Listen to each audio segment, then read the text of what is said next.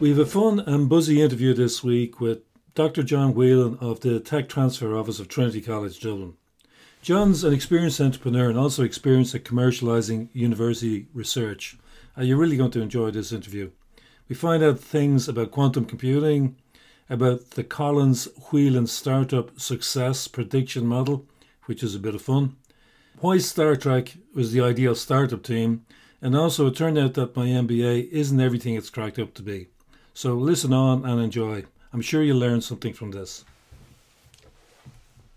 This podcast is sponsored by Netzer Digital Onboarding. During these times of COVID and falling sales, digital onboarding is the answer to new customer acquisition. If you are a telco, an MVNO, or an eSIM provider, we have the ideal cloud-delivered solution for you. You can onboard your new customers or business account customers remotely at a fraction of your normal onboarding costs. The Netzer Digital Onboarding solution will ensure your customer onboarding experience is easy and painless. We'll integrate with your BSS, OSS systems and with Salesforce, and we meet all regulatory requirements. Contact pat.flynn@netzer.com so we can understand your issues and provide you with the best solution. This week on the podcast, I'm delighted to have John Whelan, who's an experienced entrepreneur who went to the dark side, John, maybe. I don't know if that's really fair, but anyway. He is case transfer manager in Trinity College, Dublin. Plays both sides. He's both a poacher and a gamekeeper. He knows how this game is played, John. So welcome to the I have to be careful for conflict of interest that I can't play poacher anymore, No, but what I mean was, the game. I don't know. I know it's good. Yeah, no, I did try my hand. Yeah, thanks. I'm delighted to have a chat with you. I've known you for years, and as we know, we had the same venture capitalists, VC, who invested us back in the days, in the early noughties, Executive Venture Partners. I raised money twice back in the day, around $1 million, which in those days was significant enough, still is, I guess. But I never had an exit. So VCs lost money, but, we paid all our bills and, didn't succeed. The one where we kind of hit the post on the goal, where we say we hit the bar. My co-founder was from Limerick, and we said we hit the bar was in the betting side. We had a startup called BetMart, which was even a better name than Betfair, but it was launched before Betfair, but it was exchange traded betting. That raised money quite easily in London. We went to Ireland, around all the VCs in Ireland. They all went, yeah, that's kind of interesting. But in London, we had two VCs bidding against each other. So that was great. We learned a lot. And then the dot-com bubble burst, and, the VC came back and said, where are your revenues? And our revenues were about £200 a month, because we were just taking a commission on. But people were lodging money. When you see people lodging, my lesson from that was strangers that we never knew were lodging thousands of pounds into our platform. And if people are doing that, you've got something. I don't care what it is. Yeah, absolutely. Anyway. That kind of branched. When that kind of wound down, we kind of went into consultancies, me and some of the guys, and we started doing stuff with Hutchison 3 in the UK when they just got their licenses for 3G. God, I can't even remember. It was 3G. It's that long ago. That seems so exciting, didn't it? Yeah. And it was, but the handsets couldn't match it. So we did a lot of consultancy work for them. And then we developed a product around multimedia messaging. Remember MMS? It's still there. Yeah.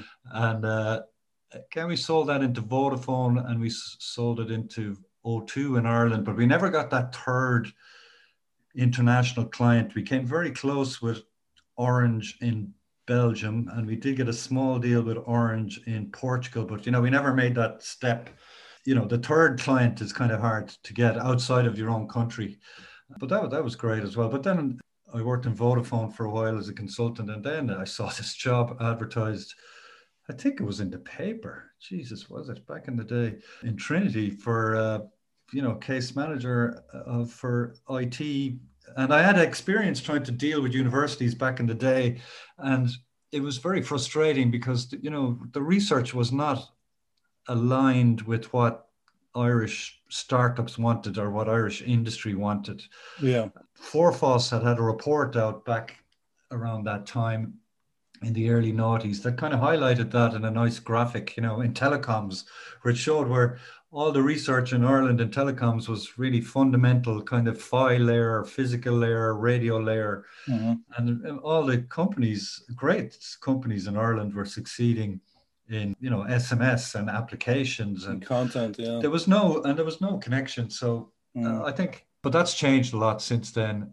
Yeah. So delighted. It's my job. I love my job. Jeez. I'd say it's a very interesting job, John. It's because it's at the start when I said poacher and gamekeeper, what I mean is you understand both the private startup side and also the academic side, and they're different. They're very different cultures. I've had some of the experience of this. They're very different cultures. Oh yeah. Oh no, yourself. Like Trinity had a policy for these roles when they started hiring them.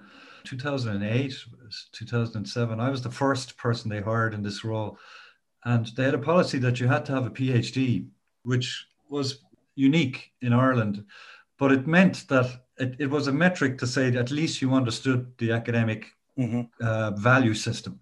Yeah. The whole idea of publication and research for research's sake and fundamental research. And so that was good. And, we're all about building a relationship with PIs, principal investigators, as they're called in the business, as you know. And we really strongly try to build personal relationships and trust with them, that they know that we're from, we're from the big bad world of capitalism and entrepreneurship and innovation. And, but we can help them if we want, if they're willing to engage, or if their funding scheme that they have received funding from SFI or EI or Europe, there is a requirement very often to commercialize where possible. And so that's where we help, but we don't force. I wouldn't have believed this 10 years ago, but when I started, I would have been anti fundamental research, to be honest. And in Ireland, with the unique kind of Ireland wants to be a knowledge economy. So I would have said, no, we can't afford to be doing fundamental research. Leave that to, CERN to build a Hadron Collider, for billions and billions. Ireland has to kind of plow its furrow closer to commercial research. But now I think the pendulum has actually gone too far. And, the provost, Paddy Prendergast in Trinity, has been saying this recently, and I never thought I would, but I do agree would agree now that we need to emphasize a little bit more back to fundamental research through the European Research Council and various funding mechanisms, because Ireland has missed out. Say, for example, everybody would have a feeling, but I think quantum computing, for example, we have very little in Ireland now in quantum computing of any. I think there's some stuff in UCD. We have a few people now in physics and statistics looking at it and have done stuff. But, it could be, quantum computing is becoming a thing, a real thing now. Yeah, I don't understand it myself. How does it work? I mean, if you told me that, but before I came on, I wouldn't. You know what? I don't understand it either. I did quantum mechanics I did physics, I did applied physics, and I did a module in quantum physics. I actually did quite well in it for some reason. But I think it's good to know it's the known unknowns, but I do get some of it. Like when you talk about quantum entanglement and qubits and all that, that gets very complex. But I do understand, for example, quantum annealing. In a way, I can vision it in some way that, that's a way of finding a solution to a problem and using quantum properties that you can find the most stable quantum state and measure it, and that's equivalent to I'm not explaining it very well because I don't understand it, but it's I'm not going down that route. Okay, that's fine. So John, you've a really good experience of successful, even very successful spin-outs from Trinity that became grown-up real companies. Was there anything about them that you thought was different that made them successful? Was it the people? Yeah. Was it the opportunity? Yeah, you know what? I think you cannot predict. I've seen it in the last 12 years, and I've seen stuff that I would say, first of all, even the the opportunity isn't good, the people aren't good, and they go on and have huge success. Huh. And I mean, it's and then the ones that you think should succeed, you can't, you just can't predict the future. You just try to help, and I've done a lot of research just for myself, and I give a talk on it sometimes internally on traits of an entrepreneur, Mm-hmm. and it's about the team. There's a great Steve Collins from Havoc and Swerve, and now in Frontline, ex Trinity guy. He gave a talk once where he said, "I love this, that your probability of success, like PS, is proportional to technology to the power of one. So technology is important, Mm-hmm. but team to the power of two. So team is a balanced team. There's loads of research about, you need a technical person, you need a business person, you need different types of personalities, and traction to the power of three. Though, if you start to get any traction, and then I added one to being facetious, I added one myself. When I talk about it, I say timing to the power of four. That's brilliant, John. Because it's so frustrating in our job. We see stuff and it's usually by definition, and it should be, research in a research institution. It's ahead of the game, and sometimes they're too early.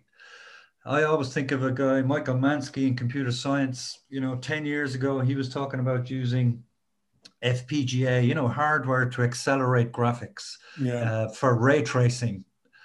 And he built this whole kit. It was funded by Enterprise Ireland, but it just kind of faded away. We protected it, but there was no opportunity. And a couple of years ago, I was at a conference and I saw Amazon presenting, and Amazon Web Services now have a hardware-based ray tracing FPGA. So Hey, look, it was 8 years ahead. So no, that is amazing, and so I'm sure that was tough, when you look at it. But okay, go through the Whelan model again, okay? Just for the Collins Whelan model. Okay, I'm sure Steve got it from somewhere else. I don't think it doesn't matter. I mean, so it's people to the power of one. No, technology to the power of one. Technology to the power of one. Go. Yeah, people, team. They're all 4 T's. It's easy to remember, Pat. Okay, I'm a bit slow. I'm a bit slow, John. Yeah, technology to the power of one. So many times researchers think, and lots of people think that technology is everything. It's hugely important, and I mean, obviously, but proportionality of success, and then team to the power of 2, then traction. If you have any traction, to the power of 3, and then timing to the power of 4. Brilliant. It's like equation. I love these simple equations. There's another one I heard, and I heard it on Harvard Business Review podcast, HBR podcast, which is great. And they were talking to a guy, Silicon Valley, a guy, I can't remember his name, but he was from Andreessen Horowitz. So, and he was a life sciences investor. But he said, when you invest in a company, because actually it was a great article because it was talking about how life sciences need to think more like IT. Anyway, we can park that. But he said that the valuation in Silicon Valley of a company is based, if you ever got a good developer, it's a million roughly per developer. I used to hear that it was $1 million per data scientist, but now he's just saying it's just per software developer. If you've got a good software developer, the valuation goes up by $1 million. But he said, and I hope you don't have an MBA now, Pat, do you? I do. You do, yeah. So I always qualify this, but he said, and this is kind of facetious. Minus $1 million. But he said, if you've got an MBA, it's a reduction by 500,000 valuation. So that's facetious now. It's one of those Silicon Valley things, but I know, but these things are just a healthy thing about it, or maybe particularly in the Collins Whelan model. I think you've nailed it in a lot of ways. That's because my own experience too. I've done projects, actually, particularly good project I did with DCU, but it was ahead of the market, and it was right now with Brexit and COVID, it would be a fantastic product. Yeah, I mean, and one of the other traits that I really like, and again, I saw it from Harvard Business School research, and I think for researchers, this is a really good one, is tolerance of ambiguity.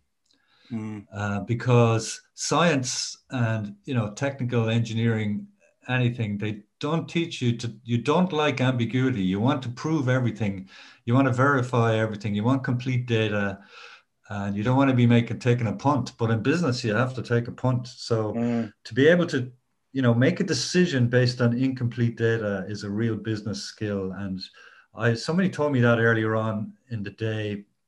And it's like, if you're going to paint the wall in an office, don't think about all these colors. Just say, pick a color. At the end of the day, you have to make a choice. Yeah. And don't procrastinate, because you'll be left behind. Well, John, that's a very good point. So when I started out, I was an engineer and I worked in development for years. And to be honest, I didn't have much time for salespeople. Oh yeah, that's true. Neither did I. Yeah, until I had to sell. Yeah. And then I realized it wasn't quite as easy, and so on and so on. But I won't say I'm a great sales guy, but you have to live with ambiguity in sales. It's a risk management process in some ways. It's a relationship building process, but there's no certain outcome. You have to live with ambiguity. Yeah. Maybe for a long time. Like we did a lot. I've done a lot of sales courses over the years, and you get something out of it.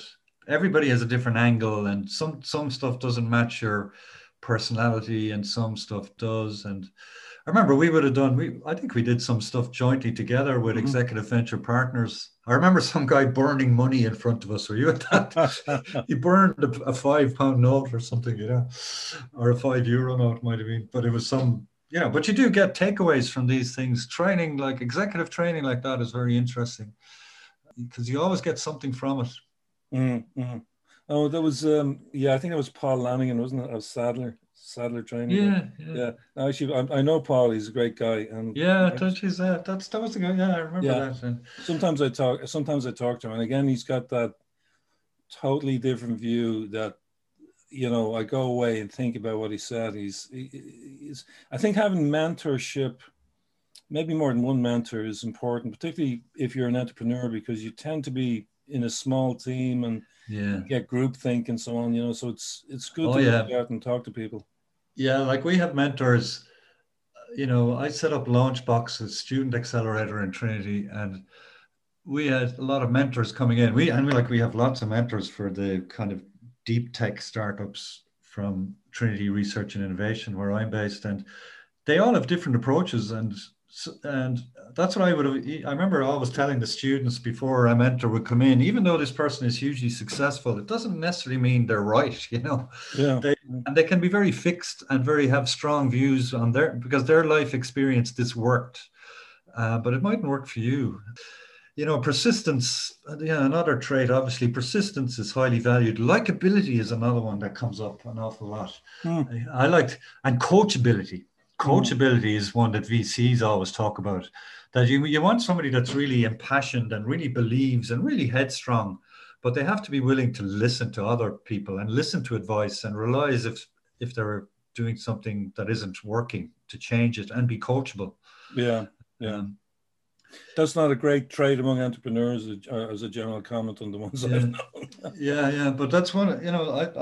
I really went through a lot of kind of business school reports and business school publications to try and find out what the traits of an entrepreneur were. And SOS Ventures actually were very interesting. They showed me what they do in their accelerator.